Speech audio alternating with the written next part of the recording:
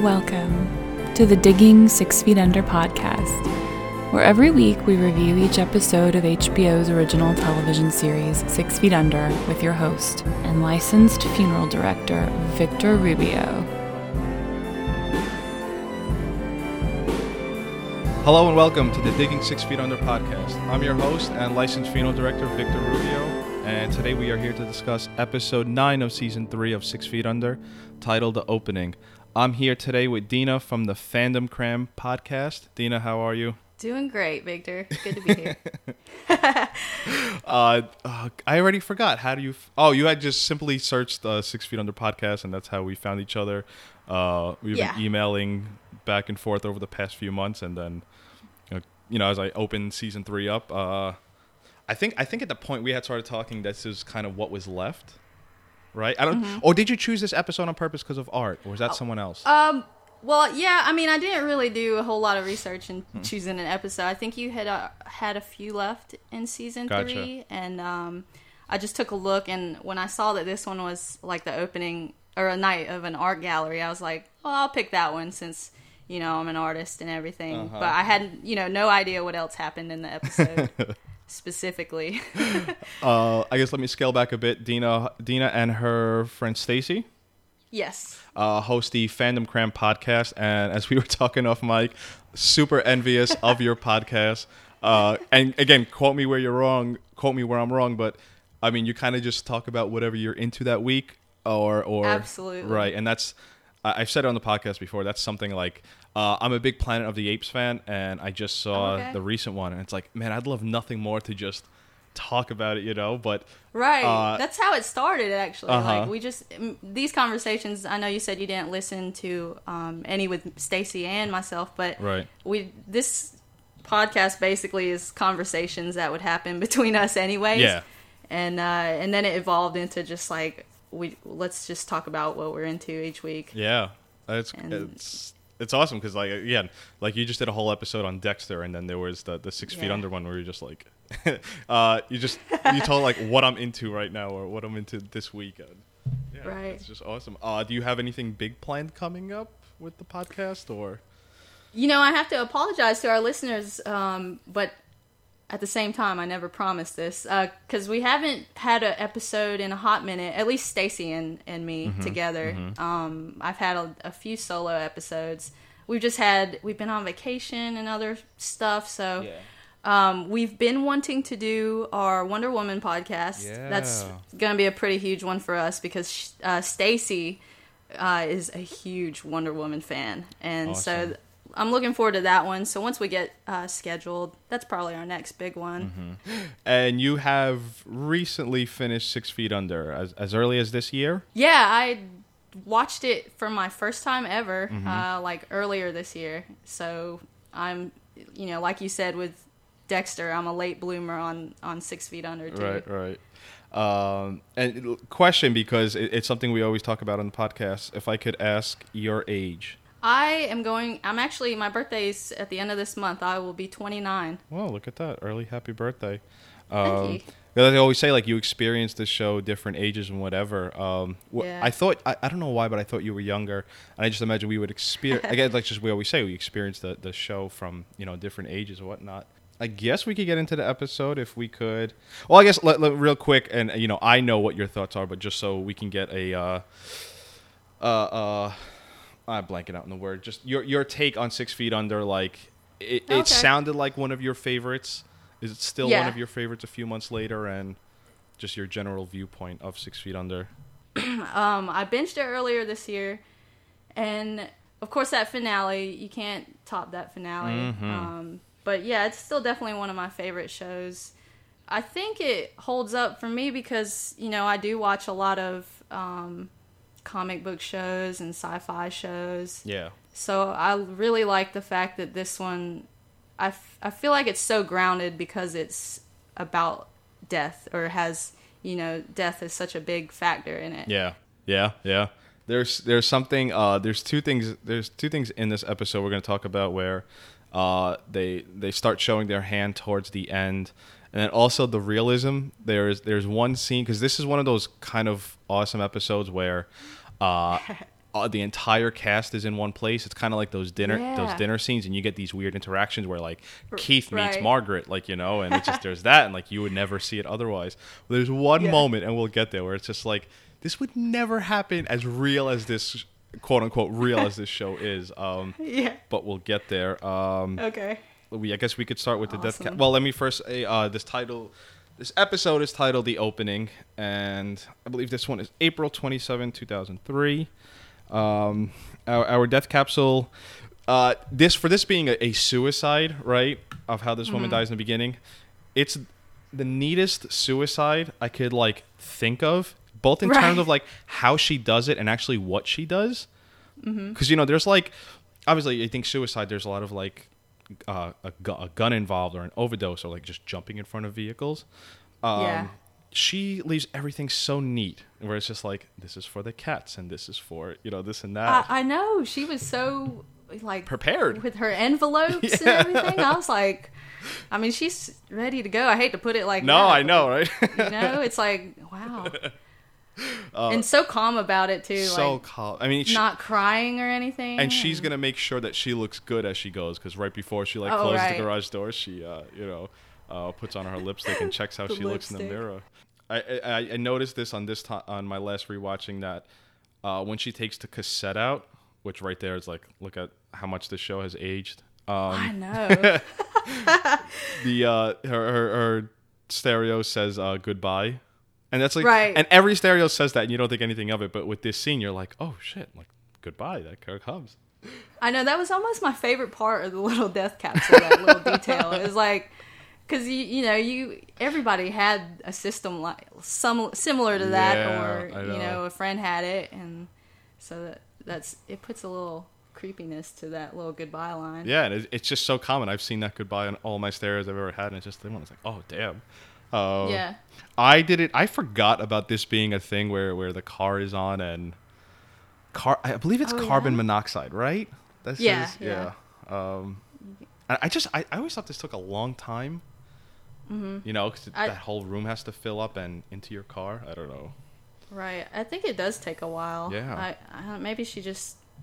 Do you think she had the Sixpence None the Richer on repeat the whole time? That's what I was wondering. I was like, change up the music a little bit. But... Oh, man, that song. Yeah. I used to like that song. Really? Yeah, that 6 Feet Under will definitely take anything you like and just sort of have that warped view of it. Right?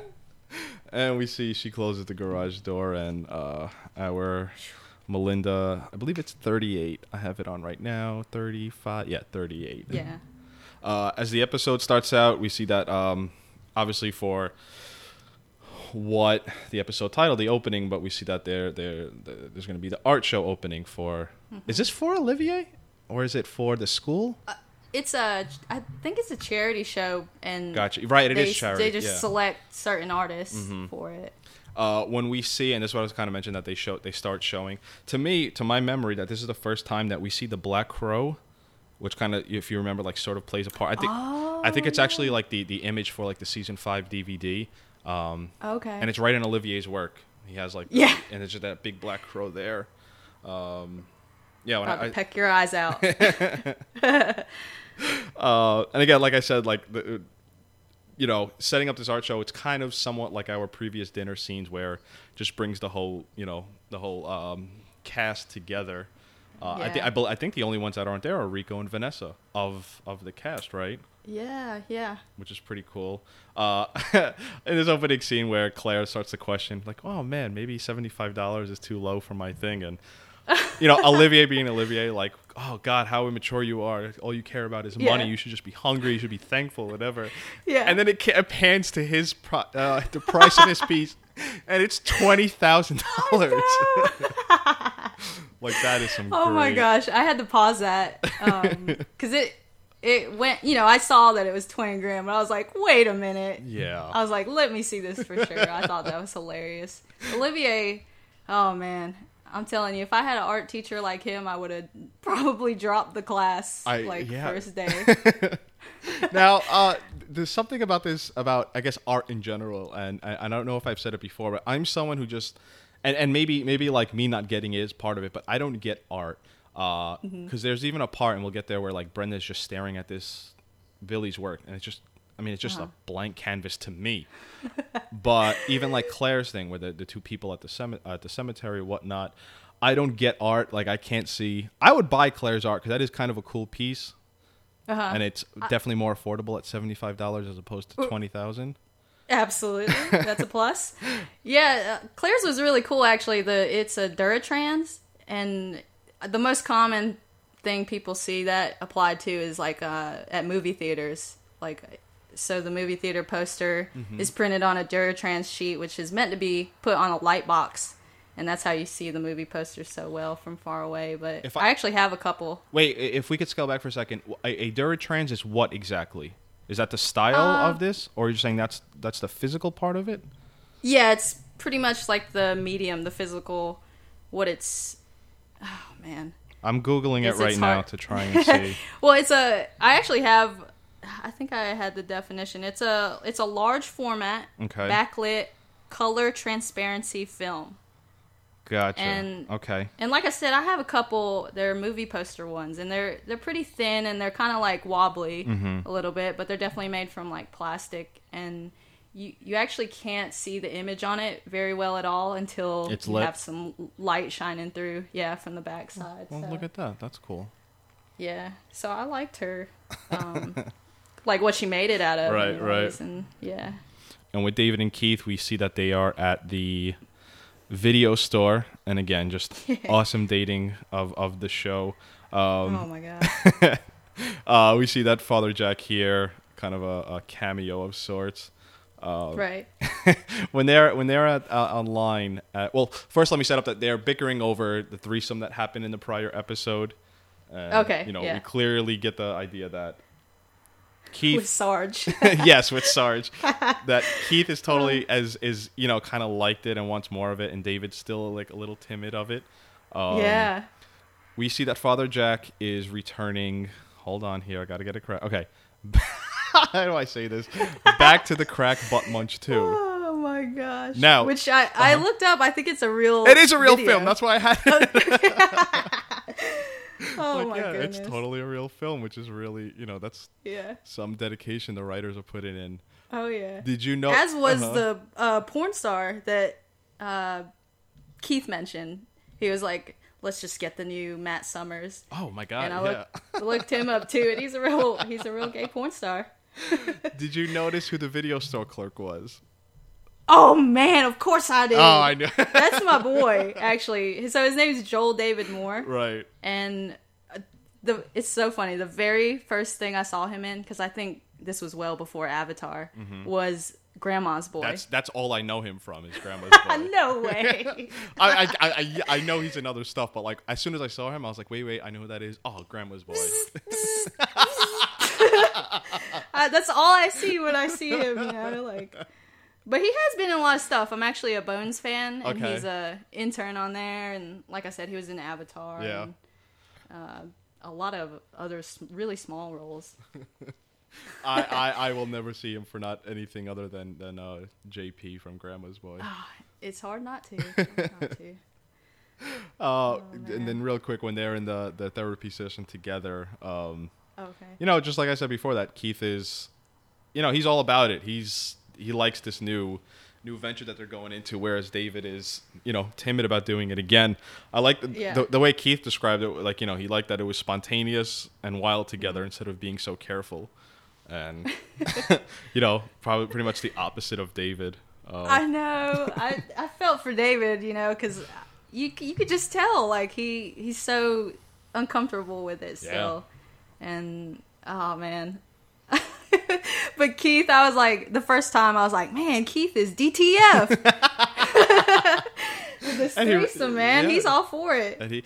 I wonder, too, I guess part of it is like, I think he likes it more because he know how much it kind of scares David or whatnot, Oh. Like, it's kind of like continued from the paintball revenge. Yeah. Like, I bet you if I could, like, tinker it and if David liked it, I bet you, like, Keith would kind of back off, But it's like, I know you don't like it, so I'm going to keep pressing on this, Right. Almost like he's testing him, too, at the same time. Yeah, exactly. Like, Exactly.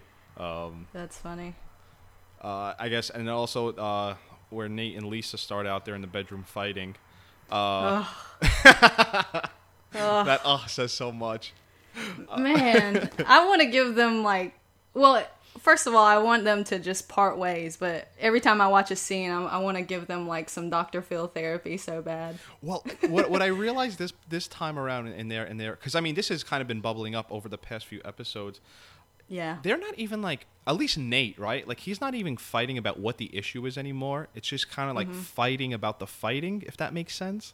Yeah. I think that's why it drives me nuts. Yeah. Now. They're not they kind of already passed what the fight was about. But I mean, it's been so evidently clear, and that now at least Lisa's realizing it, that because the way even Nate says, I'm a father and a husband, and right there, Lisa's like, there you go. Father first, husband second. Mm-hmm. It also kind of got me to thinking if I was in this situation, I don't know, I'd feel, and again, maybe maybe this is why I'm not married with kids. I should be more of a parent than I don't, it feels bad coming out of my mouth, but shouldn't our first concern be the child?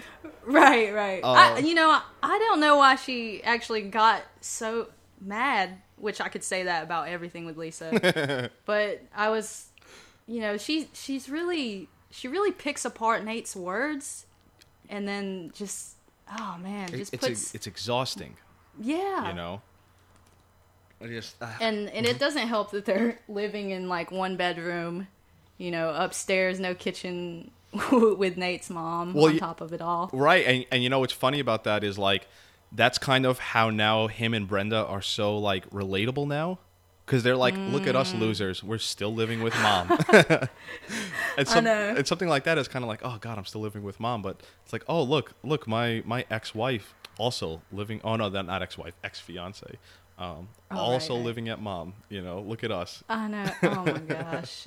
What did you think about Brenda just kind of popping back up? I mean, they kind of... See, a lot of my thing is skewed because, I knew this beforehand. I can't go back to my feelings of when I first watched it. But Brenda was too powerful to never come back, Yeah, that's true. I really like, over these past few episodes, I just really like how much more mature they are right now. They're so much better now. And maybe because they're friends and that's why they're better, Yeah. You slowly... I mean, if you think about what Brenda did to Nate... It's pretty despicable. Yeah. And then here I am, and it's just because Lisa's in the same room, it's Brenda ain't so bad. And it's Brenda was having twosomes with dudes high and right. It's totally... Oh my and the worst thing Lisa's done is pick up, like you said, pick apart Nate's words to an exhausting event. Brenda was screwing guys, giving guys hand jobs and all this, and it's Brenda ain't so bad. Well, that's it's funny how shows in general can do that to you, right? What's the greatest example of that? What? You saw Breaking Bad? No, I haven't yet. Oh, I know. I haven't seen Breaking Bad or The Wire or Sons of Anarchy, but I'm gonna get there. It's just, it's hard to get past my first loves of shows and add something in, but I'll get there. I promise. I won't spoil it too much, but okay. Breaking Bad, the character Walt, Bryan Cranston. This is not a spoiler, but he becomes a drug kingpin, essentially. Right. And his wife just kind of sits there and it just kind of goes for the ride while not trying to. And she's kind of fighting back as the wife of a drug kingpin who's what are you doing? It's I know you have all the money in the world, but you're losing your family. The reason why I'm bringing this up is because if you ask people about Breaking Bad, it's everyone hated Skyler. And everyone ignores the drug kingpin. Everyone, right. But it's that anti-hero sort of thing. I mean, kind of like Dexter, right? It's kind of we all love Dexter, absolutely. But it's the dude is out there killing people. And it's, I know. It's oh. It's messed up, but I love it. It's everyone's oh, LaGuerta's such a bitch. It's yeah, she's a bitch, but Dexter was killing people, Yeah. But you walk away from it oh, I hated LaGuerta, but, right. Go Dexter. Oh, man. When they are starting to go to the show, or could I call? I keep calling it the opening, so we could. When I call it the opening, I'm not talking about the entire episode. I'm talking about the actual, right? Yeah, that's fine. When she's trying on clothes, I just love the subtle symbolism for their marriage, because she just tries on a bunch of stuff and then she's you know what? Screw it. I'm just gonna be cold. I know. And just how many times have they tried? Because we'll get there of what they now rebrand their relationship, but it's like no matter which way you try and package it, it's still shit at the end. Yeah. Yeah. Ruth and Arthur, I had just realized this on my last rewatch. Basically, that like the Ruth and Arthur storyline, and tell me if you disagree. Ruth basically just needs someone. Like, she'll take anyone how she can get it, and just Arthur kind of, he's literally next door. Yeah. And then, okay, no, because this is how kind of I took it, and it's the same thing with the Ruth and Arthur. I don't always understand the Chenoweth, all of them, Margaret, Brenda, Billy. Like, sometimes I lose what I'm supposed to be grasping onto. Oh, absolutely. Do you not agree that part about Ruth, though, that she just kind of needs someone, and that should just happens to be Arthur because he's right there? Yeah, because I have trouble remembering like ends of season. Was it in season 2 where she was, or in this season maybe earlier, where she was trying to be all super lonely, and one of the episodes ended with her like just sitting at the table all by herself? I think that was it's definitely before Arthur. Okay. I think it's last season because I think that's the episode where the woman just died by herself and no one found her for like a week. Oh, okay. Yeah. Yeah, Ruth. Oh man, and this is after Hiram and Nikolai. Mm-hmm. Yeah, I think it's just a convenient little. She wants to have a love interest in Arthur. Yeah. Like she's trying to almost force it, but like you said, yeah, it's just convenient. I mean, he's right there, and he's so kind too, and they have a lot in common in certain ways. And then you have like Arthur, who's just like an odd soul. Yeah, I think he's kind of the same way as Ruth in that like he'll kind of gravitate to anyone who shows interest in him. Yeah, But then when they mentioned that that Ruth invites Arthur to the opening, Arthur sort of wells up because Ruth mentions how Arthur is a part of their family. Mm-hmm. And that's where I kind of just think like, I mean, maybe they're opposite, but they're also one of the same in that maybe Arthur would just kind of needs someone. And like anyone who showed any interest in Arthur, and the same way with Ruth, right? Like if anyone showed any amount of interest, just going to gravitate and just overload them by doing their laundry and cooking, and all that. Right. Well, they're both, would you say they're like introverts? Mostly. I don't think Ruth is, because I think Ruth kind of could talk to anyone. Arthur, I think is like if we were in high school, Arthur is that kid who like probably like, cuts up straws and like makes them toys. Like I don't know. Just everybody avoids. Yeah. I love Arthur though. I would have lunch with him.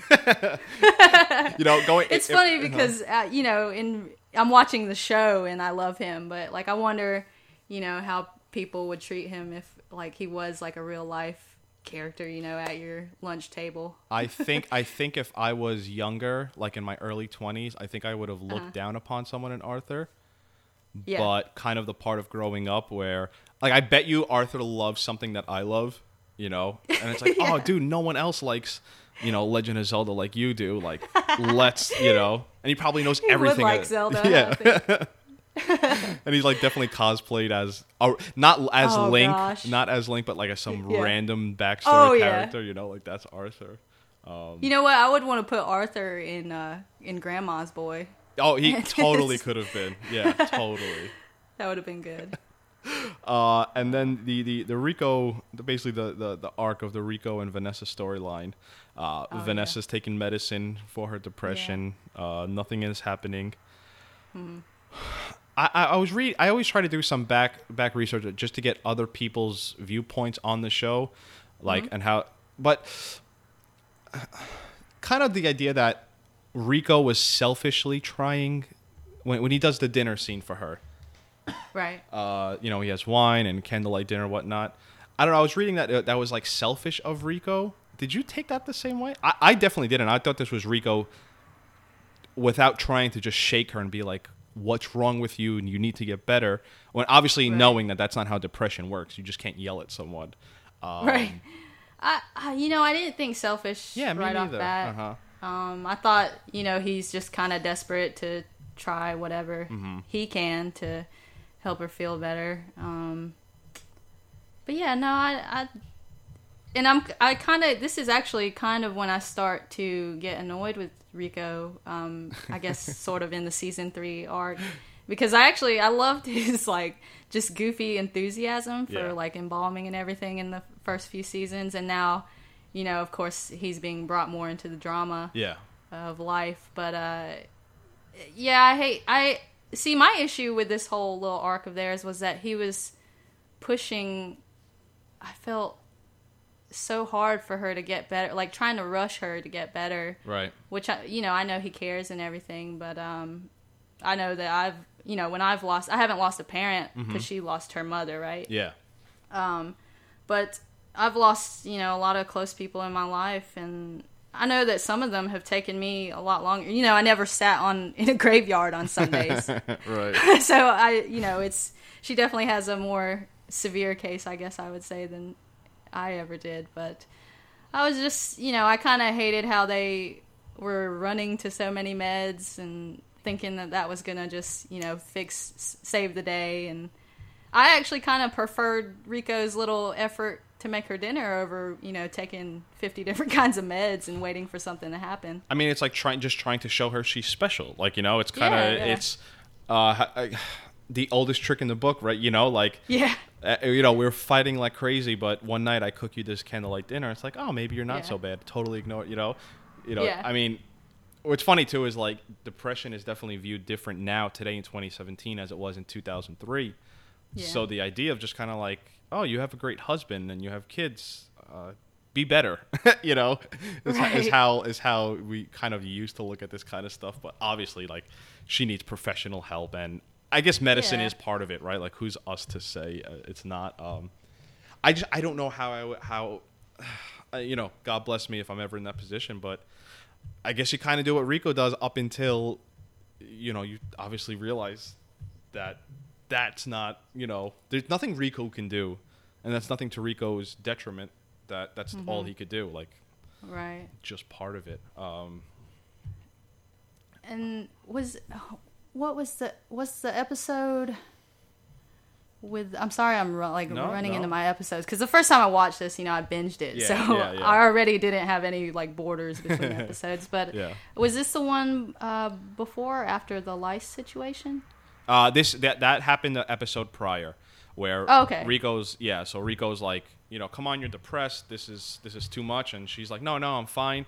And then finally the kids get lice, and it's like, look, like, you want to be depressed, that's fine. Now you're now you're affecting our children, And then the funny thing was that the lice was from the family. It wasn't from. So it was from Rico, right? Yeah. Well, that's like I think he felt guilty too. Yeah. And maybe that contributed to his idea for the dinner and everything. But and it's funny because we see like the boyfriend of Melinda comes in to make arrangements, and I mean, first off, it's, to me as a funeral director, right, so disturbing the way Nate and Rico treat it. And like, we know it's a TV show, so this is but like, they're kind of like the woman Melinda is kind of like a hybrid of Lisa and Vanessa.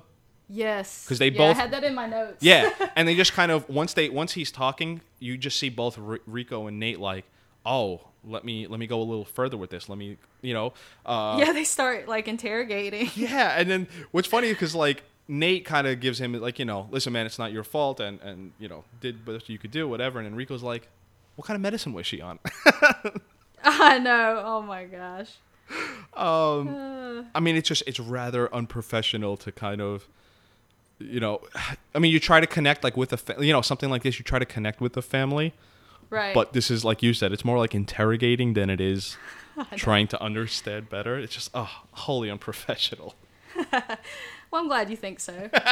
But it definitely got the plot point out that, hey, this is just like Lisa and Vanessa right here. And definitely it was funny how Nate and Rico both lit up and was like, maybe I can learn something, And it's funny because, I mean, we're glossing over everything that happened in the art show, but like, just to sort of like end the Melinda part, obviously we see what Nate and Rico go through over the course of the episode. But at the end, at the actual funeral, we kind of revisit the idea of the boyfriend being the cause of the suicide. And what's funny, or I guess how we can rationalize our way of thinking, Rico and Nate just talk about how, love could be so diluted, and it's foolish how people could think of love that could save you, whatnot.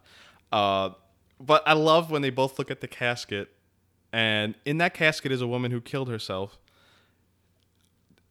And the man who thinks he was the cause of it, and as they're looking at this dead woman casket, they both, Nate goes, what a poor man. I wouldn't want to be him right now. While they're both that man, right? Right, yeah. Like, I don't even realize. And like, who I wouldn't want to be that woman who also decided, to do that. Yeah. Just as diluted as they think. Oh yeah. I guess that would be a little selfish on Rico. Right. I guess we could move to the art show, the opening. I'm gonna go scene by scene as much as I have written down, just because there's something, like I said, let's usually I could take a storyline and just kind of go through it, but this is one of those episodes where we have all the characters mashed together in a room. Russell's piece that we saw was hidden by Olivier, but then also bought by Olivier. Hidden by Olivier. Oh god. I mean, what a power trip, right? Like, what a controlling genius, but also disturbing.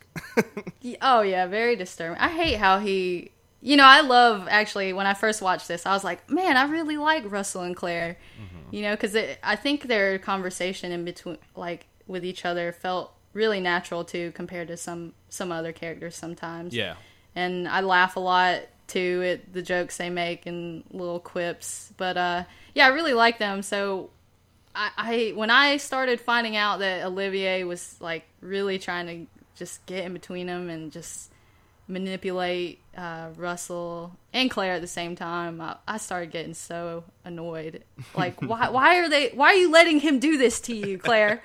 Like, the minute that he was like, listen, you're gonna be my designated driver, I'd be like, I quit. Yeah, I'm dropping your class too. Oh man, but at the same time, Claire goes through this shit for a reason, and she definitely learns something from all this. Right. So looking back, I can deal with it. and something like this, I guess, I started thinking about it from the writer's standpoint, where they come up with the idea, we're going to have an art show and we're going to throw everyone in here. Mm-hmm. I imagine writing that is so challenging, but also fun, right? Because let's throw Margaret and Keith together in a room. Let's, Olivier and Ruth are going to meet. But like, sort of to what you were saying, where Olivier starts to manipulate Russell, that we see that Billy and Olivier knew each other.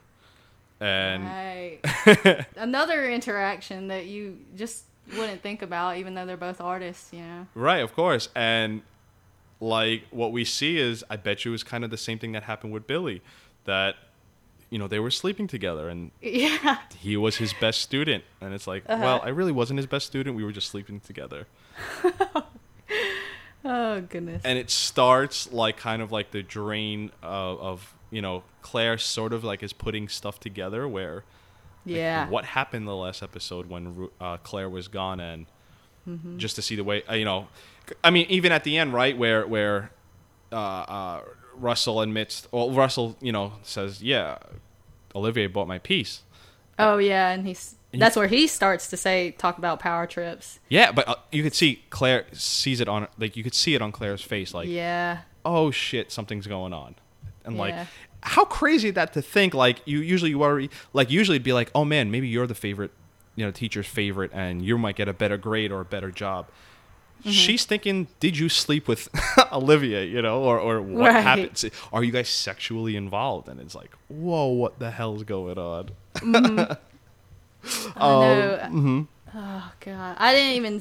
I think, I think I was, like, on the same path as Claire. Like, I was starting to realize things as she was. Like, well, I bet other people... Like, did you suspect anything before any of this started unfolding? I think the idea of that where there's smoke, there's fire. Yeah. So, like, while and kind of something that 6 Feet Under does, and I have it somewhere here in my notes, that like what 6 Feet Under does great sometimes is take something that you expect and kind of flip it, so you're not getting the usual reaction. So I believe if I could go back without remembering what happens, I think like, oh, you're going to find something that, you know, is not what we're all going to lead to believe. And what we all think right now is that they got sexually involved in that last episode. Right. And I think it's the next episode that it comes out, if I'm not mistaken. One of the first times we have, like, you know, the cast mash up together, everyone's looking at Claire's piece. You know, David and Keith are still bickering what the meaning of the piece is. You know, until she walks up. right. And Keith, you know, says that David's stuck in his old ways, and that's the way at least Keith sees it. I kind of like that comment that Keith was kind of like sort of on Claire's side a little bit. Right. Yeah, because I mean, David says like, oh, I think she says she's too dark, like the still, you know, and yeah, Keith's like, you know, that's your old-fashioned way of looking at her, like, you know, she's growing up and whatnot, you know. Yeah. And then we get like, you know, where the Lisa and Nate, where Lisa's like, you know, where's the drinks? And that like scold that Nate gives, and she's like, yo, I'm good. I breastfed so I can drink. Yeah. She's like, I pumped. She got so defensive. Like, oh man, their tone with each other is makes me sad. But and if you go back and look at that scene, Keith's expression, he just has this like at the end of like if you said wow, and you just hold your mouth there, he's just like, whoa. Yeah. You know, Keith is one of my favorite characters. He's so great. I mean, he's the most. It's so funny where he has all these anger issues, and you know, he has the stuff that goes on with his father, but he's the most stable character on the show emotionally. You know, if you go through everyone, in my first 2 seasons of doing the podcast, I called him a rock because he's just, you know, he's comfortable with who he is, and obviously he has that whole anger thing, but he knows who he is, and he could sort of deal with that, you know. Right. Yeah, I think I love Keith. Oh yeah, well, David I think is my favorite character, and Keith is right second. But I kind of glossed over it these past few episodes, but how enjoyable a sedated or a more emotionally healthy Billy is. Oh, I know. Because, you know, our first few glimpses of him from season 1 and 2 is like he's so erratic and so, for lack of a better term, crazy, right? Yeah. And now seeing him here, and even just the way he interacts with Brenda is like Billy's kind of a cool dude when he's not, whatever, on his meds or whatever, you know. He's rather enjoyable and a nice person. Yeah, and he seems like a more artistic mind when he's right. He's calm like this, so I can respect him a little bit. And they used to say that about Billy in those first few episodes where, you know, Billy's a really great artist and, you know, his meds kind of mess him up and whatnot. When one of the greatest moments, I think, of this episode, when Nate and Lisa are getting food and they're still, you know, bickering whatnot. You know, Nate gathers up some cheese to give to Lisa, and this is the second episode in a row where cheese sort of... I was like, what is with the cheese, man? Cheese isn't even healthy, really. And I was like, did somebody, like, pay them to say cheese, like, 10 times in each episode? There's something... I had done an episode earlier this season where there was 15 food references throughout that episode. And what my guest said from Chris Green from the Underdog podcast is, I bet you they were in the writer's room and they were like, all right, let's see how many references of cheese we can get, you know, and someone said 5. It's like, I got 10. I got 15. And just throw it in because, yeah, there's cheese again. Right? Oh, my goodness. Yeah, the kids, too, freaked me out a little bit. With their love of cheese. I was like, y'all need to eat some veggies or something. Probably all constipated. And you know what? I kind of just I threw this together just right now as you were saying that, because in my episode prior with Natalie, that we were discussing that why was cheese so integral to the episode, but there's something where they mentioned that the cult of the people or the organization, that cheese is sacred to them. Now, if you take that and apply it to this episode where, you know, Nate gathers up some cheese for Lisa and Lisa's like, I don't want it. But you know who does want Nate's cheese? Brenda. So I mean, if you want to take that further, where cheese is supposed to be sacred, there he is giving it to Brenda. Right. Oh goodness! But with this great interaction is where we see that Brenda and Lisa, quote unquote, meet.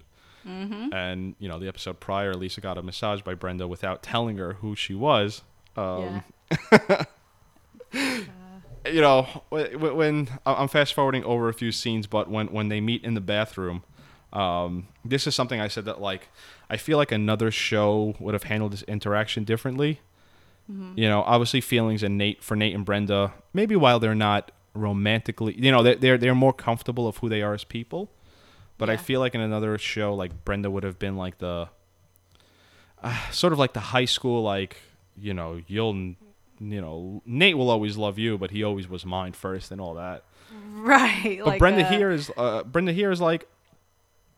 like Nate never loved me. You know, if you want Nate, you could have him. As long as it wasn't.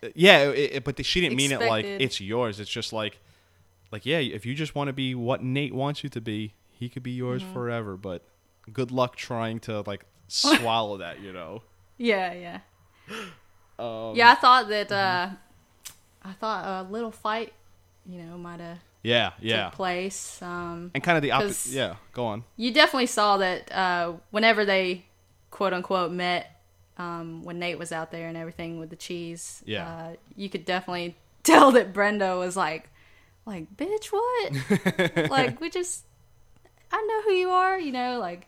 And I'm surprised she kept her mouth shut, because I might have been like, look, she just came and saw me. Like, I hate secrets, so. I think that's like two girls working together, though. Or rather, I can't call them girls. Yeah. Two women working together, where it's like, oh, you did some shit.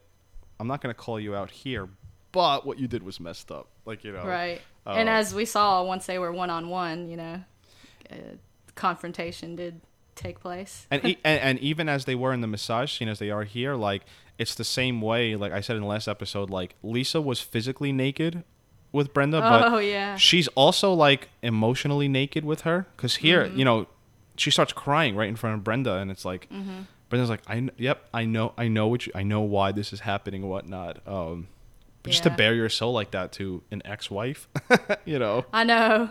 That's actually the second time she's, like, cried in front of her and kind of, like, you know.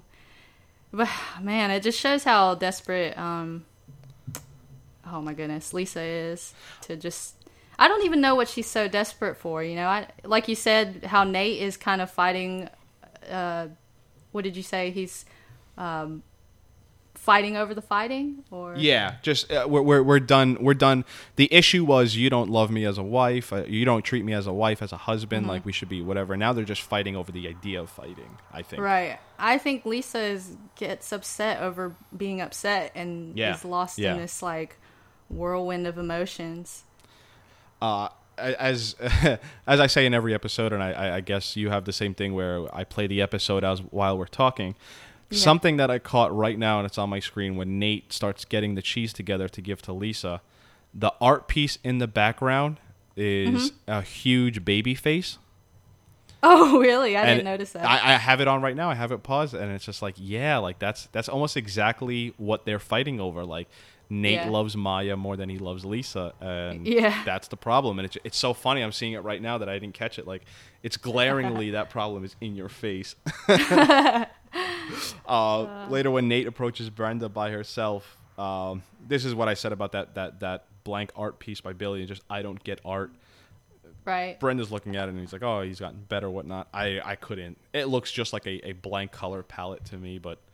Yeah, I couldn't tell. I was trying to... At first glance, it looked like a painting, but, you know, Billy's known for his photography, which doesn't mean, you know, he doesn't paint, because I do all kinds of things, but I was trying to figure out what it was, but... Yeah, that's one of those simple pieces. Like Russell said, some people just want things that are pretty. Yeah. That's kind of one of those, you know, I do respect fine art, but, like, I think that's the type of art that you say you don't understand is more of the, like, fine arts and abstract and stuff like that. But, yeah, I don't get all pretentious like some people about art. I like comic book art and stuff like that, but we had to learn about all that in school. Mm-hmm. So I could give you like a whole spiel on Billy's piece, but to me it would look good over a couch. Yeah, it would. I would want it in my place for sure. When I try to sit there and like think about like, all right, let's try and apply this to because everything when you watch an episode of 6 Feet Under, everything does have meaning, and it's kind of up to you to like take it out. The route I tried to go was that like, we met early in the episode, they had mentioned how Brenda's recovering from addiction, and her mother kind of laughs at the idea of that. Yeah, I kind of felt like that was Brenda, because she's just staring at it, whatnot. That's kind of how Brenda must feel being in recovery, like just the normalcy of life. She spoke about how uninteresting she is. Yes, and, exactly, and that's kind of like, here's a blank canvas, right? And that's how we see whatever you want to say about the other pieces in the show, the opening. Mm-hmm. There's something to them, Yeah. But here, blank canvas, uninteresting. Right. That's the closest I could, sort of grab out of it. Right. And just like I was saying, Brenda and Nate get along so much better now, because this is where they joke that they both live at their mother's house, and they're both a bit weathered in terms of life, Mm-hmm. And I just think that's why it's rather pleasant to see them getting along now as opposed to what they were. And I wish, what I wish is that, like, not for the show because it wouldn't be as good, but just if this was more people I knew, I wish that, like, they could have had this time together like this, because I know you have talked about it in other episodes, but, they were kind of pushed into their relationship because they had that hookup, and then all of a sudden, there was no time to have any fun or, like, just kind of be friends even at first, so... Yeah. It's kind of like they're going in reverse, unfortunately, but they, like you said, they are weathered and have learned since they went through all that crap. Yeah, of course. I still can't believe, though, that Nate would be in the same room with her. That is where I said earlier in the episode that while there's a lot of realism to 6 Feet Under, and why it's so relatable is because, you could pick any character, any storyline in the show, and chances are, if you're old enough, and it's kind of why I asked your age, but you can pick someone's storyline here, and it's like, oh, I remember that time in my life, or I'm going through this in my life. That all that realism being said, and you brought it up now, but I guess we can fast forward to it, and then we'll go back. Okay. They're in the tent, not the tent, the pyramid. Yeah. And after they go through this whole thing, Brenda just walks in, and the three of them are just sitting there chilling. Like, that would never happen. It would happen in the sense of it'd be like, oh, hey, excuse us, we're going to go get a drink. We're not all going to, like, philosophize about life together. Yeah. And, well, that pyramid was actually my favorite art piece of the... I mean, seeing what happened gallery. After seeing what happens in it, it's like, yeah, that's rather... rather nice, Yeah. And I guess we could get, what happens in the pyramid. Probably the most, I don't want to say soul bearing, but I guess the most open Nate and Lisa have been. Yeah. Lisa has the great line, and it's probably the truest line of the episode. Neither of us can be what the other person wants. Mm-hmm. And that, like, yes, that's exactly what's going on. What Nate... Man, I had read somewhere that it's so selfish what Nate says, and it's like all the pressure is on Lisa. What Nate established what he wants is he wants to start from a different place, friends who are lovers, without all the pressure of something they're not. With the idea that if it doesn't work, that they at least tried. And going back to what I said in the beginning of the episode, like, is that a solution, or is that just like repackaging or rewrapping an already damaged product? Oh, I think it's rewrapping. Oh, I was like, what have y'all been trying to do the whole time? Like, oh man. And that's where I'm like, because I like Nate, and especially I liked him when I first started watching like seasons 1 and 2. Mm-hmm. But he says things sometimes, you know, it's him in relationships that I think I hate. Yeah. Because Nate by himself, I think I could, you know, be his buddy or whatever. Yeah, yeah. Be his friend, but man, it's like he's a smart guy, but he has no concept of like relationship. It's just the idea of like you're a married couple with a child. I mean, I don't know. I feel like he just stripped it down to the idea of like you're just labeling what we are, and the whole idea like once you label something, it's official or whatever. But what they repackage this marriage as is kind of like what a marriage should be. Like, I mean, you're obviously not just friends, but I mean, you have to withstand each other. And, you know, you're friends, and you have to show compassion and affection and whatnot. And I should say, now that you've mentioned, like, you know, labels and everything, I am engaged, and I've been with my fiance. Like, we just got engaged last year, but I've been with him. We've been together coming on 9 years. Okay. Which is longer than a lot of people are married these days. Yeah. But yeah, so that's why I guess when I watch Nate and Lisa, you know, because they're supposed to be older than me right now. Like, and I'm like, you know, I it's not that hard if you really love the person. Like, you, right? They can never get past their arguments. They never come up with solutions to like live with each other. So it's like, it's really frustrating for me to watch, because I'm like, you just need to separate. Y'all got married because you got her pregnant, and now you're just trying to force it. But I mean, they're essentially just treading water. And this thing again, where we're gonna repackage what our relationship is. Again, you're just kind of going. You're not even doing like the 2 steps forward. No, 1 step forward, 2 steps back. You're just taking 2 steps back. Like, you're not even getting to the forward part. I know. It is, in the end, it is really sad from Lisa's standpoint. Yeah. You know, because like, you know, if Lisa doesn't, like you said, pick apart his words, Nate's completely fine with everything. Yeah, absolutely. And Lisa's just sitting there, this poor woman, you know, suffering at every turn. I mean, there's even a scene which is like, it's only like maybe like 15 seconds, but it's really powerful, where Lisa's just sobbing hysterical holding Maya. Like, that's how much trouble she's having with all of this. I know. Well, can I get into something a little bit spoilerific? Let's do it. For a minute. All right, so I was thinking about Lisa's kind of mindset at this point, and I was wondering if, because you know how they brought up the plot point sort of after Lisa disappeared, and then, gosh, I hate doing spoilers. No, you're good. You're good. Listen, everyone has. If this is 2003, everyone has a 14-year head start. You are free to go. Okay, so Lisa dead. After that, we find out that she had kind of had an on-off relationship with her brother-in-law. Yeah. So after that, you know, after I'm going back to my like second rewatch of this show, I'm putting myself in her position, sort of, even though I've never like cheated on anybody. Right. And I'm like, you know, is she just what do you call it when you put your emotions into something else because you don't want to deal with the actual problem? She's kind of diverting her stress to Nate. Yeah. I feel like maybe at this time, or, you know, close to this time, maybe did they imply that she cheated on Nate, or that she just had No, she definitely cheated on Nate because it was an ongoing thing. And we are so spoilerific right now. The last time she meets with him was because she was going to break it off. And wow, that's right. Wow, and I'm putting this together having not seen it.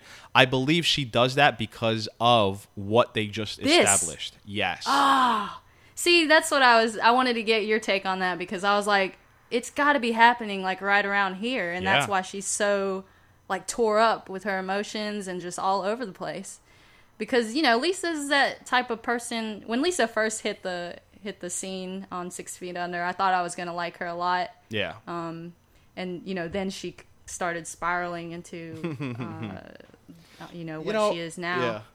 It's a great point. It's a great point you brought up because I didn't even factor any of this in. I just kind of was like, Lisa wants something that she'll never have, and she's just she idolizes what Nate is in her mind that Nate will never be. What I never took into account until you brought it up is that affair is happening right now. Yeah. So that's a lot of the fighting with Nate, and when they're fighting in the beginning, Nate's just like, I can't do this anymore. Like I'm tired and whatever. Nate's fighting with her about something that he doesn't even know about and he can't control. You know, right. Like the idea of like, you know, let's just say you and your fiance. Your fiance is really mad that you didn't ask him if he wanted a second piece of chicken, and he gets really angry with you about that. But what actually is wrong is that you guys didn't go see a movie together. And the chicken is what boils that up. It's kind of like what's happening here is that Nate's fighting at something he doesn't even know about, where she's out doing, you know. Wow. And I hate to like sound sexist or anything, because I'm sure it goes both ways. But I think the reason that I could see that was because, you know, like I said, I've never cheated on anybody. But like you said with the chicken thing, like I think we all do that sort of, like, you know, somebody, you know, say my fiance pissed me off earlier. I carry that a little bit. I try not to. right, of course. But you know, we're all human, and yeah. So that's kind of why I was considering it, and it's another one of those things that I would have never picked out if I had watched this younger. Yeah, and you know what? To be fair, that we don't learn about this until a season later. Yeah. And if you go back to 2003 and 2004 when the seasons aired, like, you would kind of forget about it, but it would make sense why Lisa is the way she is. And it's funny, here I am doing the podcast, and it's not until you brought it up that it's like, oh shit, this is why she is the way she is. Yeah. Like, yeah, well, obviously. see, like you said, it wasn't revealed till later, so it's almost got you questioning, like, did they write it this way on purpose, or did they maybe by chance add that plot point in where she had the affair, you know, to make it more sensible why she was acting this way. Right. But hopefully it was all in the plan. I think that it was. And something else I'm going to add to it, I was thinking while you were talking, is that it's sort of the idea where, let's horribly use you and your fiance again. Oh, no problem. I already made you guys fight about chicken. The idea of, like, if you were like Lisa and you had you know, another relationship and you're fighting with your fiance, why am I putting you in the position? The same way they are. Like, you know, it's sort of the idea of, like, I cheat on someone and I come home and I'm really suspicious. Yeah. You know, I think it's sort of the same thing. Like, Lisa wants more affection, more whatever, that she's probably not getting from the brother-in-law. So she kind of comes home and is like, what? You know, why aren't you giving me more? And Nate's like, what more do you want?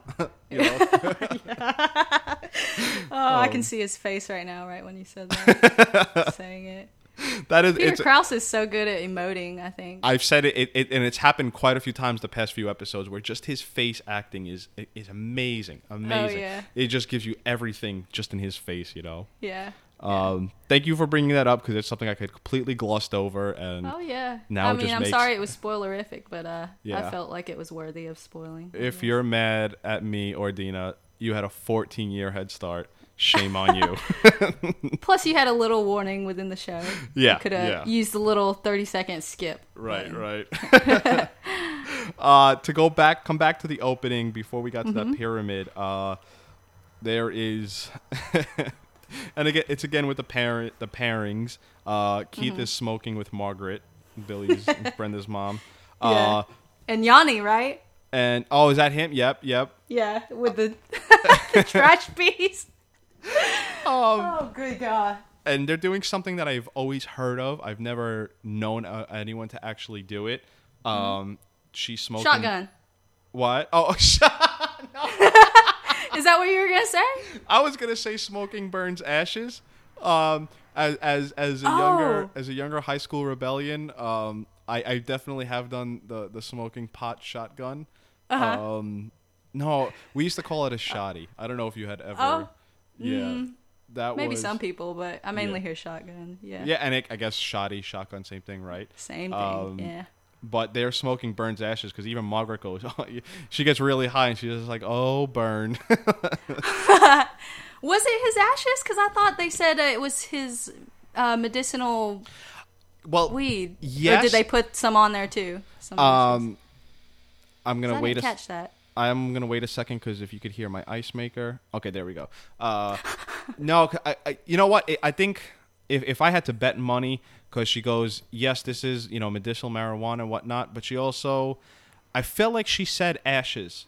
Because then there's a point, because she even says, oh, burn, whatever, you get me so high, whatever. So I'm led to believe they were smoking his ashes. Okay. And again, so this is the second time in the show that's been done, right? There's another time they smoked. That weird kid. They snorted. They snorted. Oh, they snorted. That's right. Yes. Which is totally weird. and my gosh. As a funeral director, I have to impart that it's not ashes. It's cremated remains. Okay. And it's not actually ashes. And I always say what cremated remains feel or look like is like crushed seashells. So it's not. I don't know how you could smoke it because it's not a fine material. Right. Like it's rather hard or whatever. Isn't there a lot of bone? There's bone we call it bone fragments, but it's not like you're not like, oh, there's a tooth or there's a piece of the bone. It's just like little bone fragments, Yeah.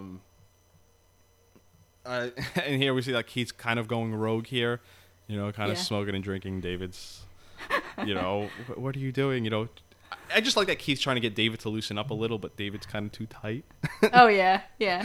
Olivier comes in with, and again, just these pairings where you have Arthur, Ruth, Olivier, Claire. I don't believe Russell's there.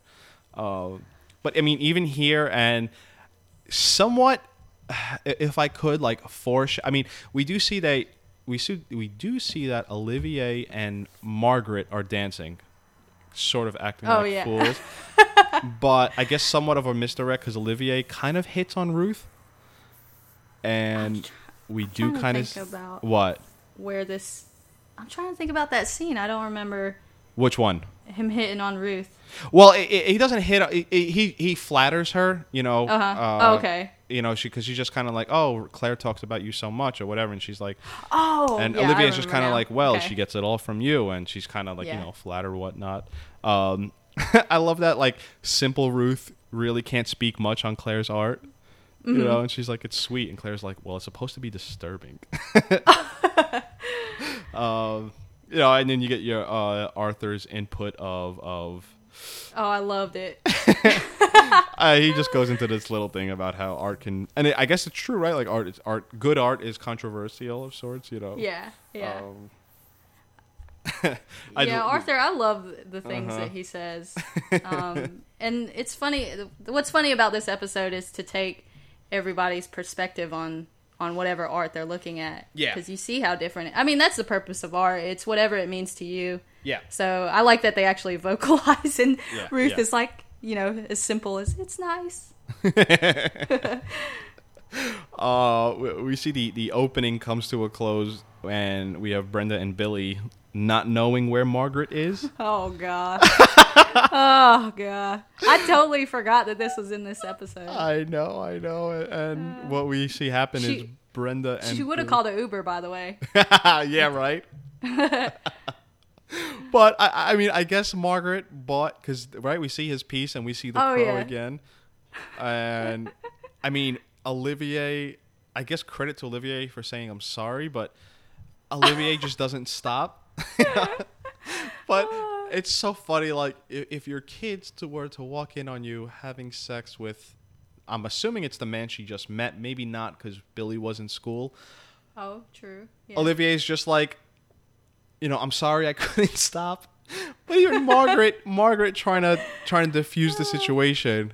I know. I bought his piece. It's just like she's like, honey, I bought something while she's in the middle of sex. Oh my God. I guess that's something though that crazy Margaret would do, like it just it made me laugh that she not only bought his piece, first of all, but she decided to tell her. Yeah.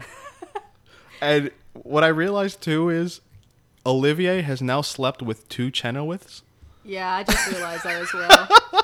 I was going to be like, I bet Brenda doesn't even know that. Right. And it's like, man, this guy's just rampaging through the Chenoweth family. Oh, my gosh. Olivier.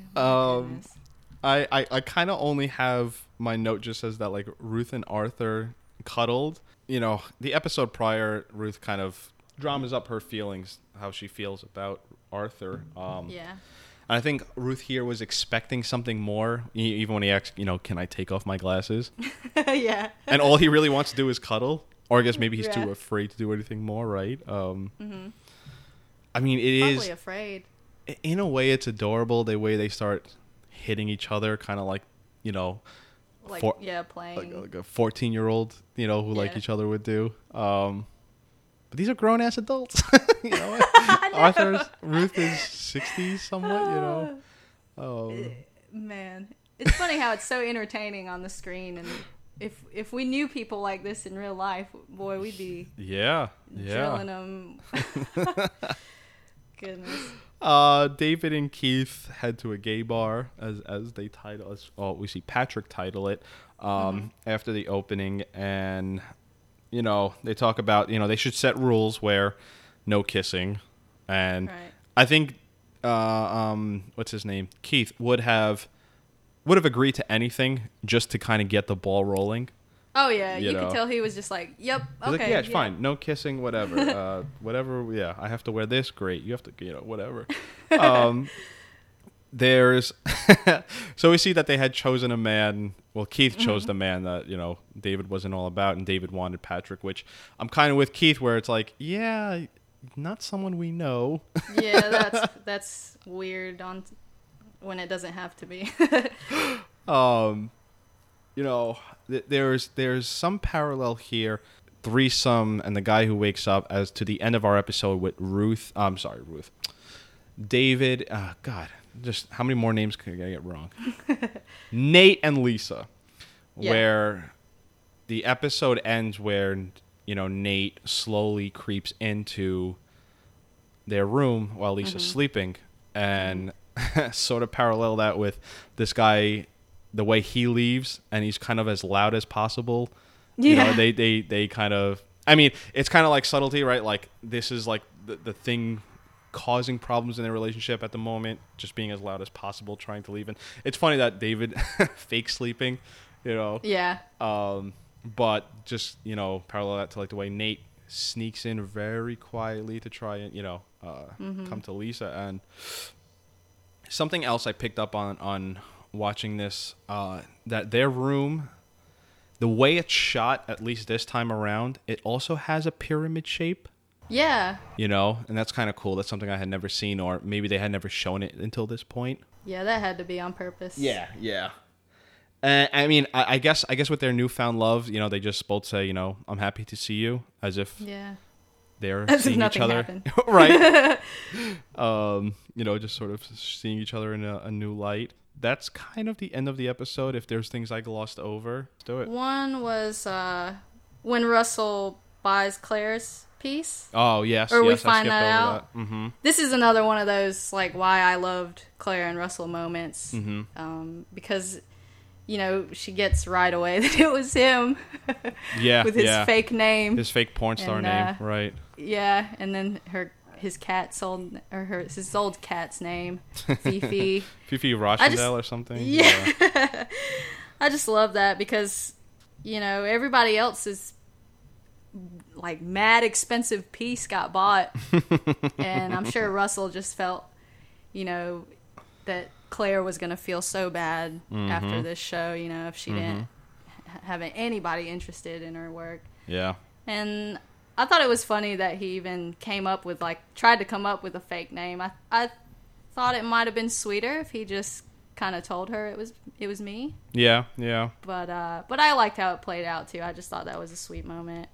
Yeah. And I guess one of their last sweet moments. Yes, yeah, you're right. Yeah. After this is actually this episode is a lot of like kind of last sweet moments between certain people. This kind of, and to your point, this kind of kicks off the end of season 3 because it kind of sets all of that stuff in motion with all their relationships, whatnot. So yeah, it's a great point. It's sort of like the apex before everything kind of crashes. I think, let's see, going back to how I said that like I don't like to be pretentious about art because a lot of artists can be or people. And whenever talking about Yanni's piece. Yeah. Right? The cleaner. It's like basically like a janitor's kit laid out on the floor. And it was so funny because the media that it was, like, Claire had Duratrans.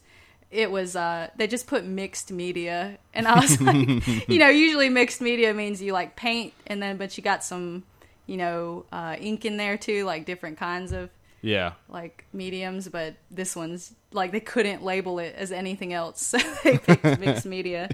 But it was Claire was like, Russell said, who would ever buy that? And Claire said MoMA, which is Museum of Modern Art. But I just thought that was so funny.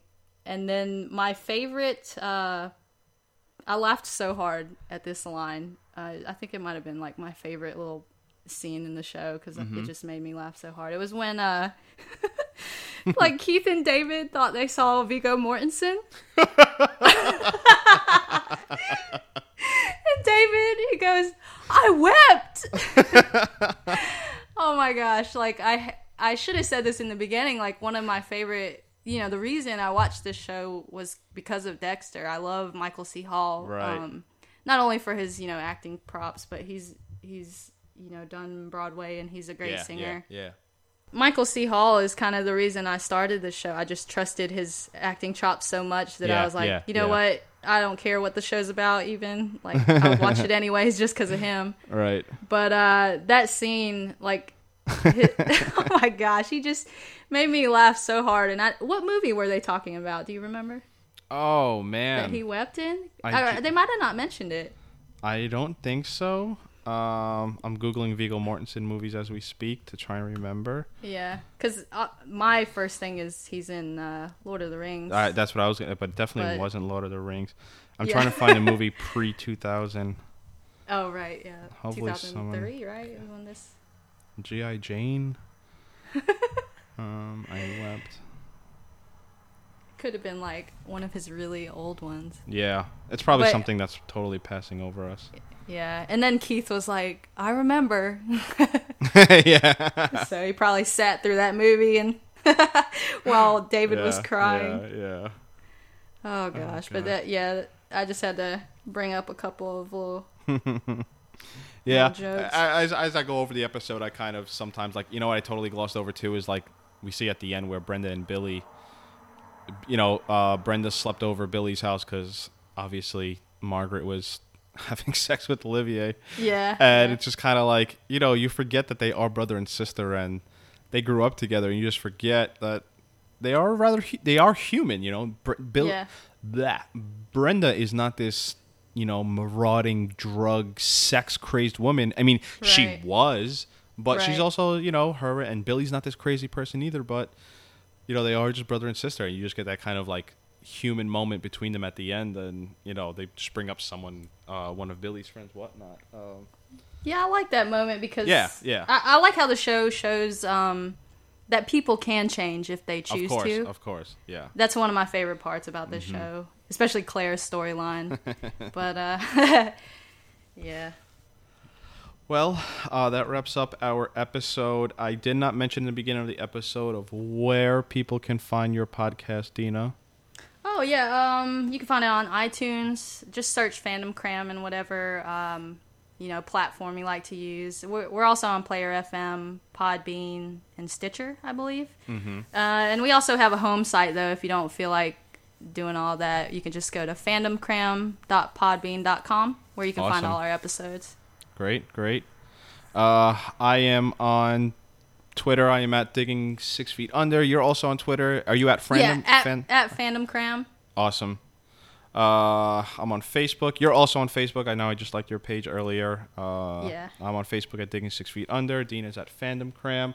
As always, as I tried to start doing with my episode last week with Natalie, just to send in random funeral director questions. Just it's something, when I have another funeral director on the show, it's something that we could elaborate on and kind of never know which way the conversation will take us. And join us next week as we will be discussing episode 10 of season 3 titled Everyone Leaves with my guest Sean Fallon. And that's it. Thank you, Dina. Yeah, thank you, Victor. It's been fun. Thanks for listening, everyone. I got more love than anything else. Thank you for listening to the Digging 6 Feet Under podcast. Join us on the next episode as we review each episode of HBO's original television series, 6 Feet Under. Please search and subscribe to us on SoundCloud and iTunes under Digging 6 Feet Under. The Digging 6 Feet Under podcast is in no way affiliated with HBO or 6 Feet Under, and the views expressed here are solely that of the hosts.